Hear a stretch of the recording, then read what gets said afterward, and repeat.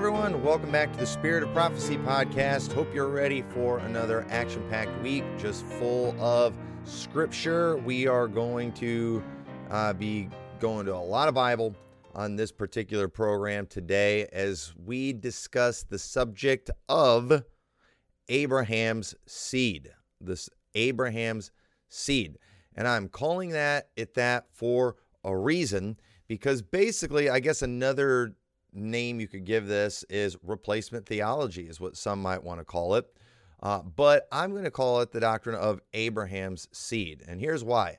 The subject of replacement theology, or the doctrine of replacement theology, has many versions out there, and many of them are false. And so while I am not against that term, while many people I know who teach replacement theology, I agree with what they teach, I'm kind of tired of listening to Zionist-type Baptists debunk fake versions of replacement theology or false versions of replacement theology that no one that I know even believes or follows. And so the truth is, often when we use these extra biblical terms, when we get away from scriptural terms, all we do is we make it easier for the other side to avoid the actual issue.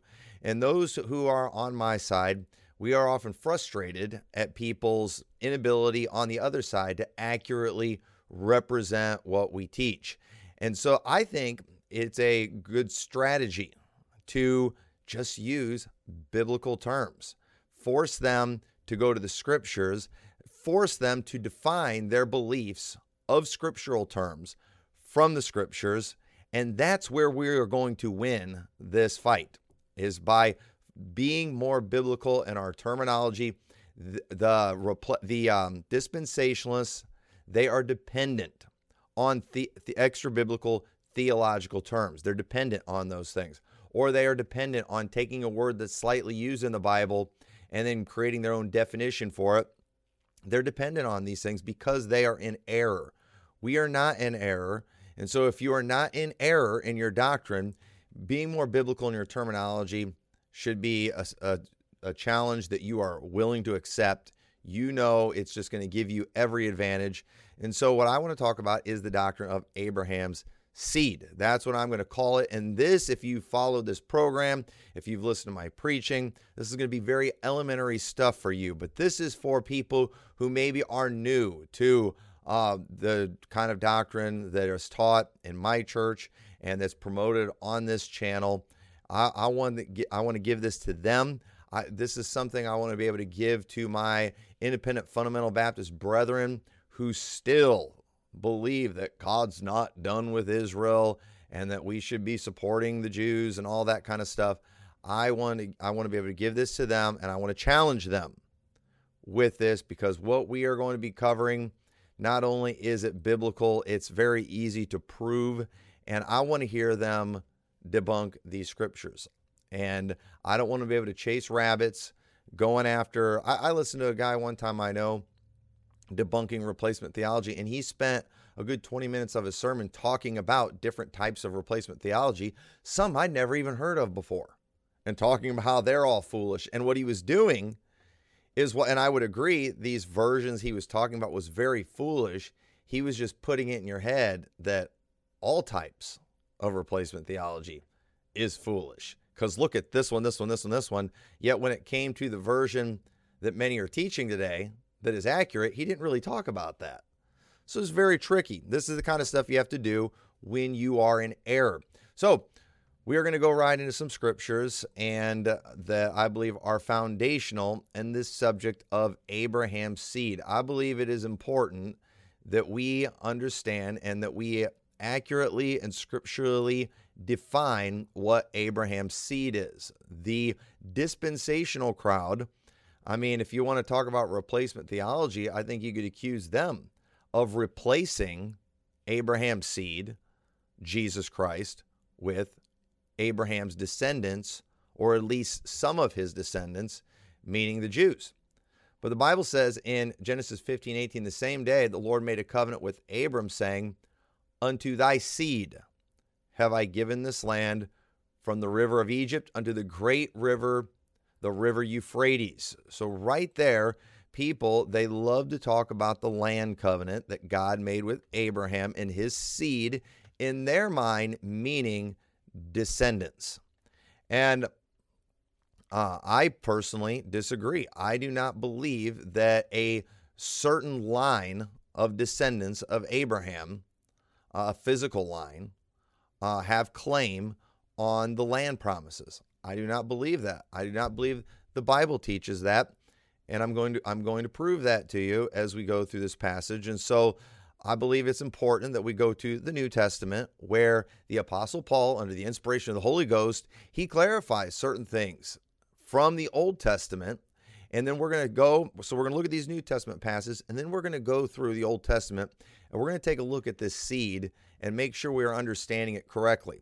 And so a foundational verse that we would use to teach the doctrine of Abraham's seed is in Romans chapter 9 and verse 1. So let's go ahead and go to Romans chapter 9, and we'll start reading in verse 1. And it says, I say the truth in Christ, I lie not, my conscience also bearing me witness in the Holy Ghost, that I have great heaviness and continual sorrow in my heart, for I could wish that myself were accursed from Christ for my brethren, my kinsmen according to the flesh, who are Israelites, to whom pertaineth the adoption, and the glory, and the covenants, and the giving of the law, and the service of God, and the promises, whose are the fathers, and of whom as concerning the flesh Christ came, who is over all, God blessed forever. Amen. Not as though the word of God hath taken none effect, for they are not all Israel which are of Israel, neither because they are the seed of Abraham are they all children, but in Isaac shall thy seed be called, that is, they which are the children of the flesh. These are not the children of God, but the children of promise are counted for the seed. So right there we have a very clear scripture showing that it's not about the flesh. It's the children of promise that are counted for the seed. Now, why did he say it that way? Because the promises were made to Abraham's seed. What is that? And it turns out, and what we're going to see in the scriptures, it's not just a single line, you could say, or a special physical line that descended from Abraham. That is not what it is. That's what dispensationalists are teaching it. And they are very two-faced, and they are very hypocritical in their interpretation. I'm going to show that too as we go through here. But the Bible is very specific that they which are the children of the flesh, these are not the children of God. If you are only of Abraham's seed physically, the promises to the seed do not apply to you. They do not come for you. And the Apostle Paul, when he expresses this, he's sad because he, as someone who descended from Abraham, someone who was from the tribe of Benjamin, someone who was a Pharisee, who was able to show what his lineage was, Paul was somebody who greatly loved his kinsmen according to the flesh. And even though the promises, the adoptions, the glory, the covenant, it was all given to them, he understood that they did not have those things. And he says, not as though the word of God had taken none effect. You know, there were dispensationalists around back then probably saying, you're saying God didn't keep his promise to Israel. No, it's not as though the word of God had taken none effect. You just don't understand the word of God. For they are not all Israel that are of Israel. Meaning, not everyone who is of that nation has the claims or is able to claim the promises that were to Israel. It's those who are the children, it's not those who are the children of the flesh. It's those who are of promise, like Isaac. They are the ones who are the children of God. And so Romans 9, I mean, it is a major slam dunk verse, and we could go on and on talking more about that. We're not going to do that. I'm going to go to some of the other passages that dispensationalists and pro-Israel people absolutely love to ignore. And we're going to go to Galatians chapter 3. I think this is another very important passage that we need to go to, because this is the reason people too say, what does this have to do with end times? People who are wrong on end times are typically wrong because they have been bewitched by the Jews. Okay, that's all there is to it.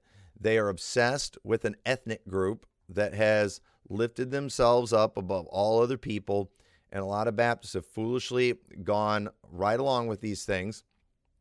And it says in Galatians chapter 3, and notice too how it says here in the beginning, O foolish Galatians, who hath bewitched you, that ye should not obey the truth, before whose eyes Jesus Christ hath been evidently set forth, crucified among you. And he goes on explaining to them how, hey, you ought to know better than to add works or add the law to salvation. And then he goes on to say, he uses Abraham as an illustration of somebody who got saved by believing. It says, even as Abraham believed God, and it was accounted unto him for righteousness. Know ye therefore that they which are of faith, the same are the children of Abraham. And the scripture, foreseeing that God would justify the heathen through faith, preached before the gospel unto Abraham, saying, in thee shall all nations be blessed. So then they which be of faith are blessed with faithful Abraham. Now, we have Christians today who are teaching that we still need to be a blessing to the Jews based on Genesis chapter 12. And I'm fine with being a blessing to other people, but I do not believe you get any special blessing because you do something extra nice for a Jew. In fact, I'm going to show you that's absolutely foolish and absurd to even claim that, and it's sad that anybody is even claiming that today. But let's keep reading. It goes on to say, for as many as are of the works of the law are under the curse. For it is written, cursed is everyone that continueth not in all things which are written in the book of the law to do them. Those that are under the law, specifically Jews, are under the curse for not doing all the things that are in the law. But that no man is justified by the law in the sight of God. It is evident, for the just shall live by faith, and the law is not of faith. But the man that doeth them shall live in them. Christ hath redeemed us from the curse of the law, being made a curse for us. For it is written, cursed is every one that hangeth on a tree, that the blessing of Abraham might come on the Gentiles through Jesus Christ, that we might receive the promise of the Spirit through faith. Brethren, I speak after the manner of men, though it be but a man's covenant, yet if it be confirmed, no man disannulleth or addeth thereto. Now to Abraham and his seed were the promises made. And people will say all the time, no, these things belong to the Jews because these were unconditional. These were unconditional promises of God to the Jews. That's what people will tell you. Therefore, the land is theirs. We got to stand up for them. We got to make sure they get the land. No, it is not. That is not the case. Notice how he said, now to Abraham and his seed were the promises made. He saith, not unto seeds as of many, but as of one, into thy seed, which is Christ. And I say this, that the covenant that was confirmed before of God in Christ, the law, which was 430 years after, cannot disannul, that it should make the promise of none effect. For if the inheritance be of the law, it is no more of promise, but God gave it to Abraham by promise. Wherefore then serveth the law? It was added because of transgressions, watch this, till the seed should come, to whom the promise was made, and it was ordained by angels in the hand of a mediator. So notice what Paul is showing right here. First off, if the inheritance of the law is of no promise. So when you're claiming, no, the land belongs to them because they physically descend, okay, well, then that would be by the law. Oh, and by the way, if it's going to be of the law, they also have to prove their genealogy. Good luck with that. Guess what? They can't do it. Keep claiming it. They can't do it, okay? They can't do it. But even if they did, even if somebody comes along, Pastor Tommy, you were wrong. These people banging their head against the Wailing Wall, they have proved their lineage. Okay, good. So they're making claim to the land by the law. If they are claiming it by the law, they are under the curse. You know why? Because they haven't kept the law. And the truth is that it's those of promise who are counted for the seed. It's those who are promise that are the heirs. And notice too, it says, wherefore then serveth the law? So what was the purpose of the law? Why did God do this miracle of preserving the Jews through all their hardships and trials in the Old Testament? Here's why he did it. To fulfill his promise of the seed, which is Jesus Christ. You see, here's what dispensationalists have done. They have taken the focus off of Jesus Christ in the Old Testament, and they made it all about the Jews. Now, where do you think they got that from? What did Paul say in Genesis 3:1? Who hath bewitched you? It was Judaizers. Baptists have been Judaized so bad, and it's embarrassing, and it's a shame what is being taught. If you are promoting, supporting Israel, supporting them getting the land, you are victim of being of someone who's been Judaized. You have been bewitched, scripturally speaking. And so the laws were added because of transgressions till the seed should come to whom the promise was made. God gave them these things to preserve them as a people until the seed would come. And guess what? The seed came. It was Jesus Christ. And the promises were to him. And the Jews figured it out. The Jews figured out, hey, this is the heir. Let us kill him and seize on his inheritance. This is why they are of Cain. This is what happened with Cain and Abel. This is the story of Cain and Abel. God had promised a seed to Eve in Genesis chapter 3. Let's go ahead, and I'm going to go ahead and read some of these scriptures. This seed is mentioned throughout the Old Testament, but you're so focused on Jews that you are missing Jesus Christ and the constant promises of the Messiah. In Genesis 3:15, and I will put enmity between thee and the woman, between thy seed and her seed. It shall bruise thy head, thou shalt bruise his heel. Everyone knows that's talking about Jesus. So there's this seed that was promised to Eve that she understood. And what we have in the story of Cain and Abel, okay, we have them bringing an offering to God. God is going to choose one of them that the seed is going to come from.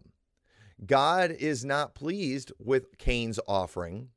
God is pleased with the sacrificial lamb that was brought by Abel. God chooses Abel. He has respected his offering, and he does not respect Cain's offering. When God chooses Abel, this angers Cain, and he kills Abel. This is what the Jews who are of Cain did when they realized, wait, Jesus is the chosen one. God has chosen Jesus Christ. He is the heir. Cain's thinking, if I kill Abel, then I can be the one. But no, that's not. God ended up appointing another seed instead of Abel, whom Cain slew, which is what we see in Genesis 4:25. And Adam knew his wife again, and she bare a son, and called his name Seth. For God said, she hath appointed me another seed instead of Abel, whom Cain slew. And guess where the seed, Jesus Christ, came from? Not the line of Cain, the line of Seth. The line of Cain was cursed. When they started intermingling, almost a picture of Judaism mixing with Christianity, and it began to corrupt everything. We see God ends up finding just Noah who's righteous in his generations, and he wipes out the rest of the world, leaving only Noah and his family. What's God doing? He is preserving the seed. He is preserving that seed that the promise was made. When we get to Genesis 9:9, after the flood, it says, and I behold, I establish my covenant with you and with your seed after you. Now, this is where the dispensationalists, they start talking about the Noahic covenant, the Abrahamic covenant, and all these things, and they play a lot of games. But at the end of the day, while seed often is a reference, often, to multiple descendants, for sure, and you can find plenty of evidence of that in the Bible, ultimately, what we learn from the scriptures, what we learn from the New Testament, is while there were certain claims that these descendants could make, who came from these individuals, what it was ultimately leading to was Jesus Christ, because that's where preservation is. Because no one would make the claim that everyone who descended from Noah was saved. We all understand that, just as no one would claim everyone who descended from Abraham was saved. But you know what? Guess who did descend from Noah and Abraham? Jesus. And did you know everyone in Christ is preserved? Everyone who is of faith is preserved.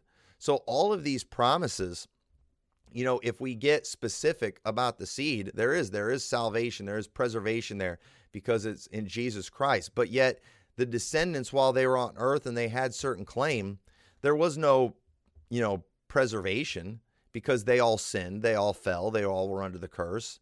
And unless they were of faith, they died and they went to hell. And so in Genesis 12 and verse 7 says, the Lord appeared unto Abram and said, unto thy seed will I give this land.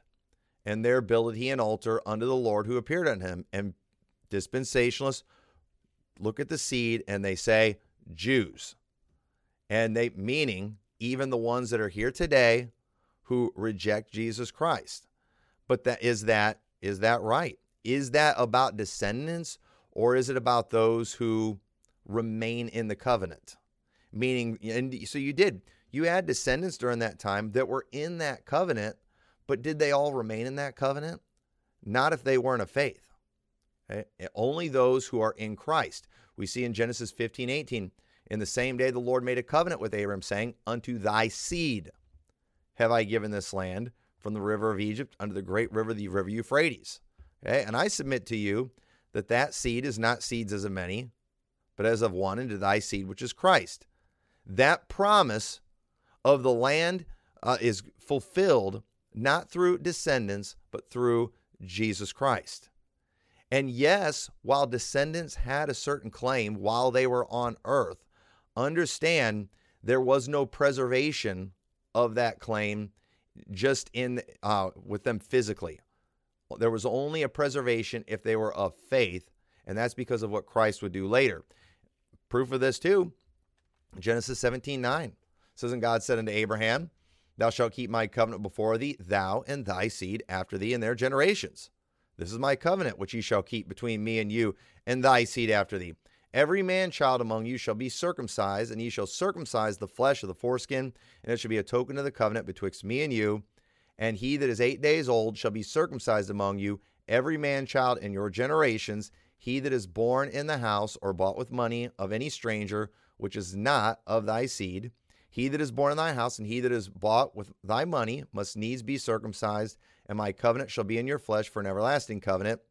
And the uncircumcised man child, whose flesh of his foreskin is not circumcised, that soul shall be cut off from his people. He hath broken my covenant. So do you see how when God gave this covenant to Abraham, there was a way you could be taken out of that covenant. There was no preservation in there. You had to be circumcised. Now, remember what it said in Galatians, how the law was added because of transgressions till the seed was come to whom the promises were made. Yes, laws did get added to this covenant. What was the purpose of adding those laws? Well, if the way things were going in Israel, if laws are not added and enforced, they will not survive as a people, and the seed will not come, Jesus Christ. It's always been about Jesus. It's never been about Jews. That's not what it's all about. And the seed came, and yet people today are still obsessed with Jews. That is beyond unbiblical. It is about Jesus Christ. The promises were to him. And so understand, you could get cut off of that covenant. And here's the funny thing too. I've called people out on this before, and they're like, well, the Jews have kept that. Wait a minute. Are you sure about that? Are you sure? Because interestingly enough, and this is kind of a mysterious passage in the Bible, but right after God goes and tells Moses to get the children of Israel out of Egypt, what happens in Exodus chapter 4 and verse 24? It says, and it came to pass by the way in the end that the Lord met him and sought to kill him. Then Zipporah took a sharp stone and cut off the foreskin of her son and cast it at his feet and said, surely a bloody husband art thou to me. So he let him go. Then she said, a bloody husband thou art because of the circumcision. Moses' own son hadn't even been circumcised, and God was going to kill Moses because of that. Why? Because the Jews, they did not do a good job of keeping those things. No Jew ever fully kept the law. And so there were things that were added. There's so many things we can go to, and I'm trying to keep like bottom shelf stuff. All right. But do you want to get a little deep? All right.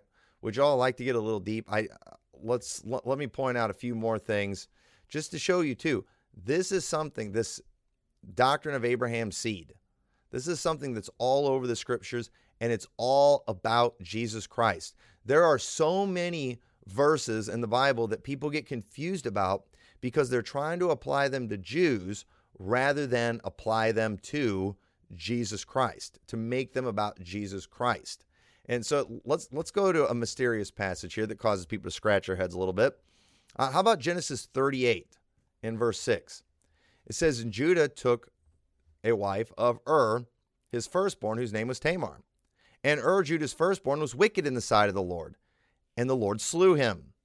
And Judah said unto Onan, go in unto thy brother's wife, and marry her, and raise up seed to thy brother. And Onan knew that the seed should not be his.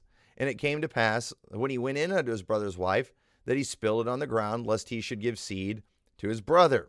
And the thing which he did displeased the Lord, wherefore he slew him also. Now, again, I'm not trying to read too much into the scripture right here, but this does seem like just kind of a random, mysterious story. Because first off, what's the deal with this raising up seed to the brother thing? Why was that so important then? Why is none of that stuff talked about in the New Testament? Why do we specifically have being mentioned, who is evil, and God just killing him? Did God just kill all evil people in the Bible randomly? Why did Judah's son, who is evil, just get killed by God? Why was Onan's sin so bad that he did during this time that where God killed him too? Why is this story even in the Bible? Maybe if we are focused on the seed, Jesus Christ, we'll understand why it's so important. Because another thing too, in dispensationalism, people think that when you see something explained or written out in the scriptures, that's when they received that knowledge. But there are so many exceptions to that in Genesis, it's not even funny. But we do see later on in Genesis chapter 49, in verse 8, it says, Judah, thou art he whom thy brethren shall praise. Thy hand shall be upon the neck of thy enemies. Thy father's children shall bow down before thee. Judah is a lion's whelp from the prey, my son. Thou art gone up. He stooped down. He couched as a lion, as an old lion. Who shall rouse him up? The scepter shall not depart from Judah, nor a lawgiver from between his feet, until Shiloh come, and unto him shall the gathering of the people be. Now, everyone would agree, this is a messianic prophecy. I think it's, definitely very easy to assume that even before Genesis 49, Jacob and maybe even Judah understood that the seed, Jesus Christ, the Messiah, was going to come from him. And so when you have Judah's firstborn son, who's wicked, God doesn't want the seed coming from him. So God slays him. You have Onan who comes along. He understands the seed's not going to be his, and he's evil too. God doesn't want the seed to come from Onan. God kills him too. And notice we see later on that we see the story, and it's kind of a disturbing story, but where Judah ends up getting Tamar pregnant, and she begins Pharez and Zerah. And guess what? That is where the Messiah came from. The Messiah came from him.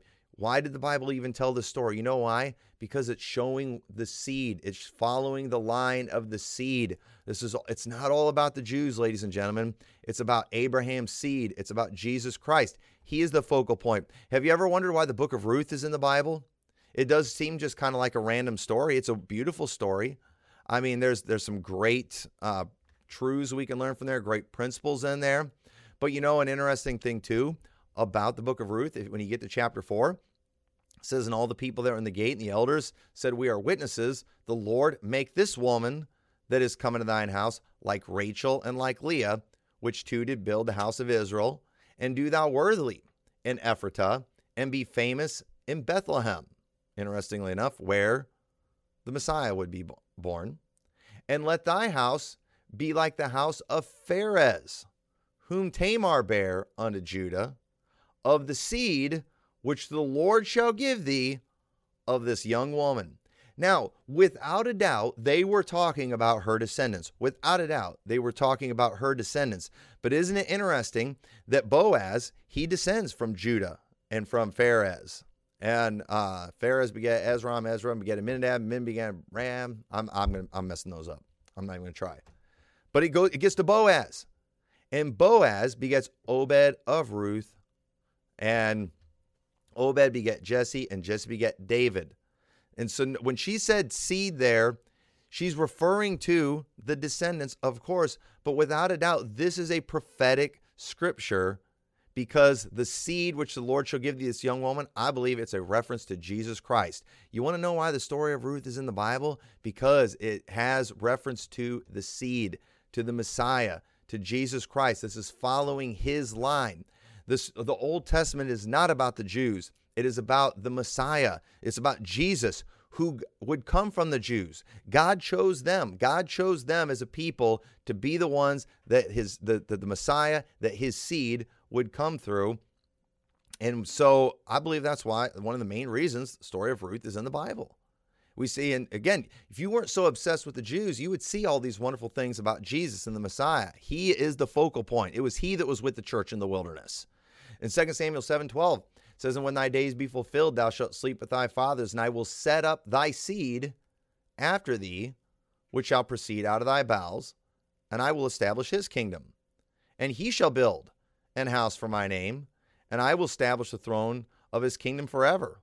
I will be his father, and he shall be my son. If he commit iniquity, I will chasten him with the rod of men and with the stripes of the children of men.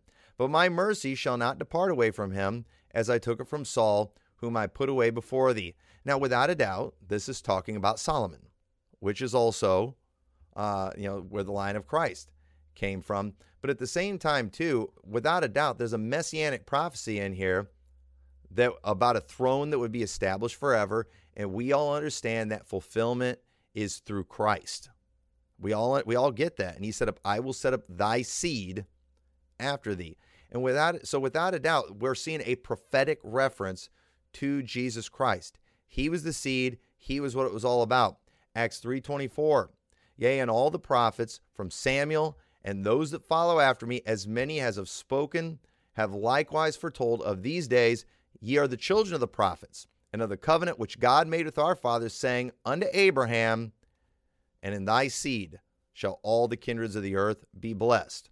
Unto you first God, having raised up his son Jesus, sent him to bless you in turning every one of you away from his iniquities. So that seed that all the nations of the world are blessed in, it's not descendants. It's not the Jews. It was Jesus. God sent Jesus to bless you, he said, talking to the Jews. The blessing is in Jesus Christ, not in an ethnic group. And so the fact that New Testament Christians are missing this blows my mind, and it makes me ask the question, who hath bewitched you? And Judaizers have been around since the first century. Paul dealt with it in Galatians 4:21. He said, tell me, ye that desire to be under the law, do ye not hear the law? Those of you that think you can add the law to salvation, don't you hear what it says? Have you not read the law? What makes you think from reading the law that you can be saved by the law? But listen to what he said. For it is written, Abraham had two sons, the one by a bondmaid and the other by a free woman. But he who was of the bondwoman was born after the flesh, but he of the free woman was by promise, which things are an allegory. For these are the two covenants, the one from Mount Sinai, which gendereth to bondage, which is Hagar. For this Hagar is in Mount Sinai in Arabia, and answereth to Jerusalem, which now is, and is in bondage with her children. Notice Paul associates Israel, that is under the law, with Hagar, with Ishmael. I didn't do this. Paul did this. But Jerusalem, which is above, is free, which is the mother of us all. For it is written, rejoice thou barren that bearest not, break forth and cry thou that travailest not, for the desolate hath many more children than she which hath an husband. Now we, brethren, as Isaac was, are the children of promise. He said this to Galatians.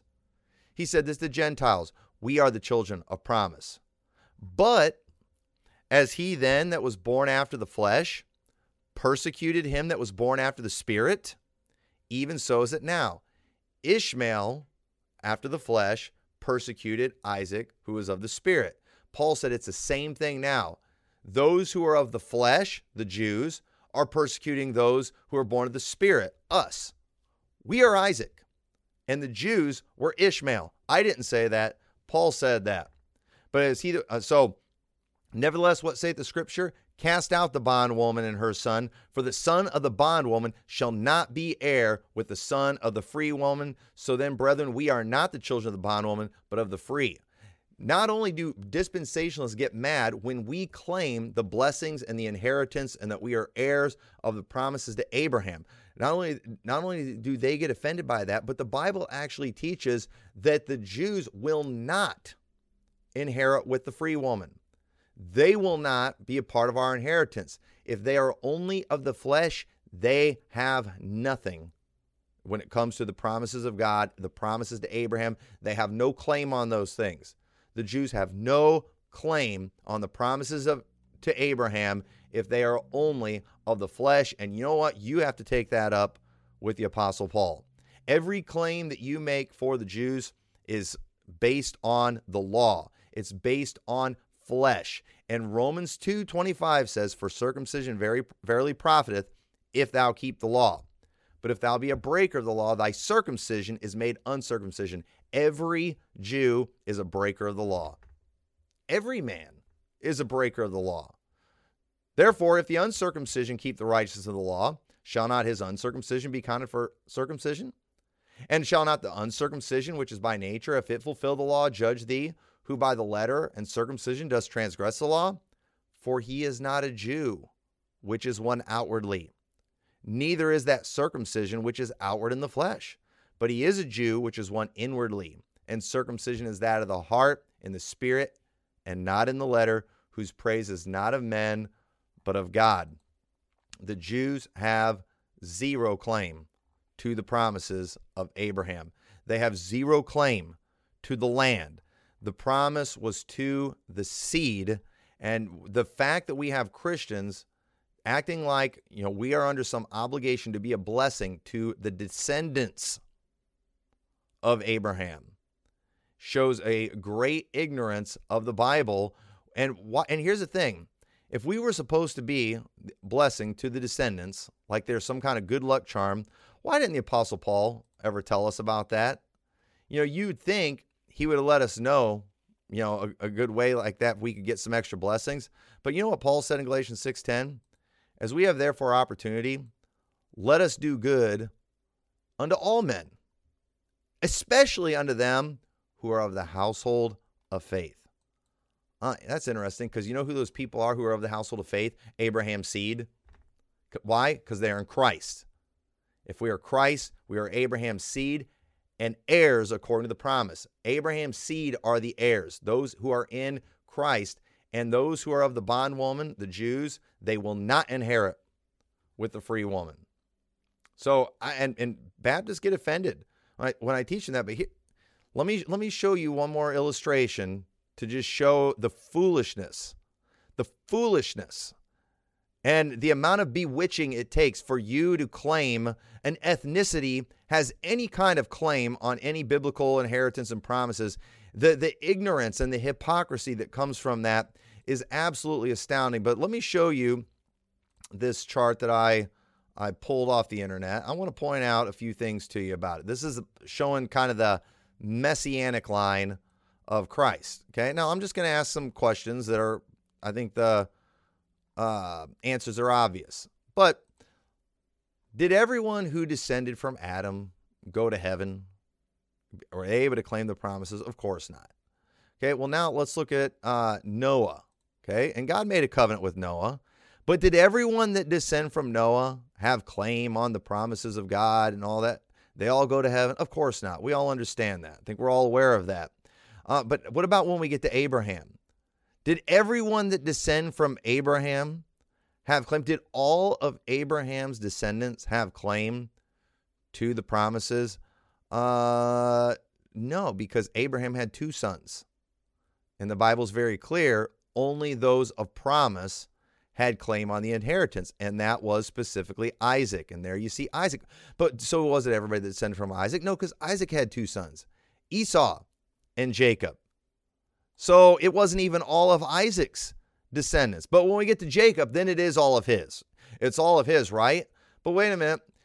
We end up getting to King David.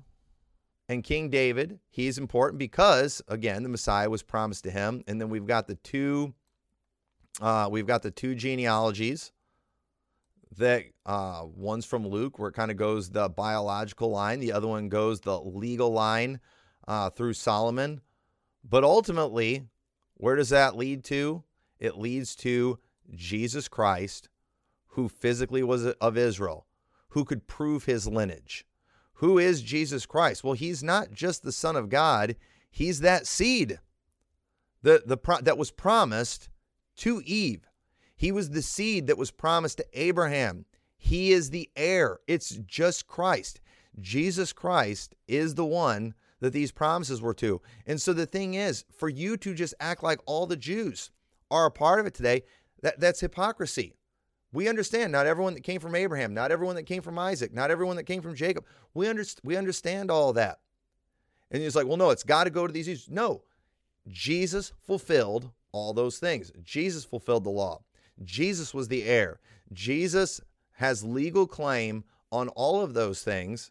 And all who are of faith, the Bible tells us, are in Christ. So, of course, people like Abraham, Isaac, and Jacob, they're going to be a part of that kingdom. They're going to receive that land that was promised to them. They were going to receive those inheritance. There's a resurrection coming one of these days. There's a millennial kingdom coming one of these days.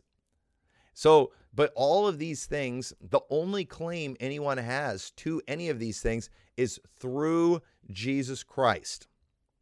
And it is embarrassing. It is wrong to look at an ethnicity today when the seed has come, when the promises were fulfilled through Jesus Christ, when he is the heir, and to take an ethnicity too that is the most hostile towards Christianity, that full on outright rejects Jesus Christ and who is waiting for another Messiah or an Antichrist to act like they have some special prominence, is absolutely ridiculous. So, well, there's some Jews out there that are saved. Oh, great. Then they are exactly like me. They are exactly like me. They're in Christ, not because they're Jews. No, they're in Christ because they are of faith. And they have no special bonus coming for them because they happen to descend from Abraham, maybe. That is absolutely ridiculous. It's all about Jesus Christ. And so you want to talk about replacement theology and God never replaced Israel? No, you replaced Jesus Christ with descendants. Jesus Christ is Abraham's seed. This is about this doctrine, this teaching, what we stand for. It is about who Abraham's seed is. And this is what we need to ask these people. Who is Abraham's seed? Who is it? Because Abraham's seed, he is the heir. Abraham's seed is to whom the promises were made. Abraham's seed is what the Old Testament is all about.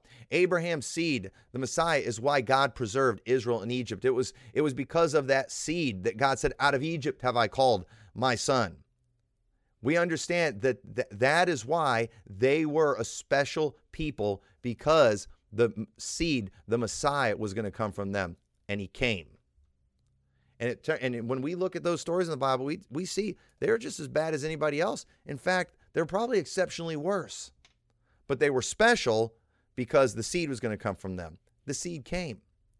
Now, these other people that supposedly descend from them, they have nothing.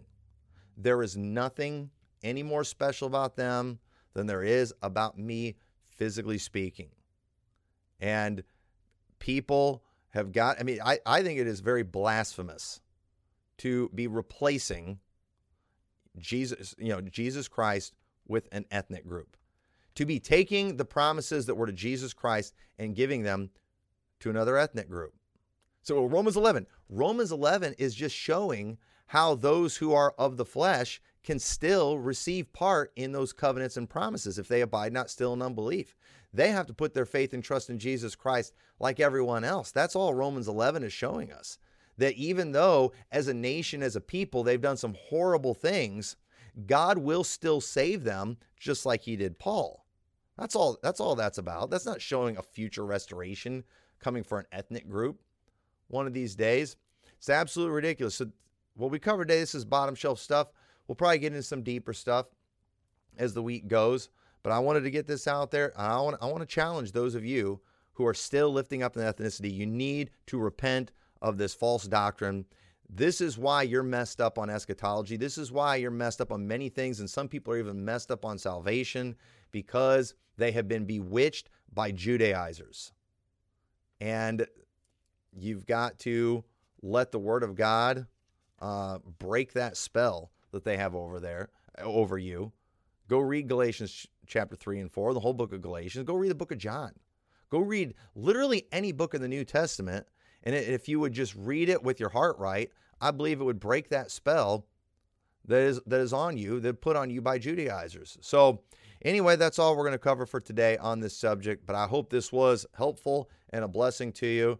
And so let's make it all about Abraham's seed. It's the doctrine of Abraham's seed. Learn it, figure out what it is. I want to hear dispensationalists do a study on Abraham's seed, and I want to see you still walk away lifting up an ethnicity. That will be interesting to watch. So thank you all for watching this program today. I hope it was a helpful blessing. We will see you all tomorrow.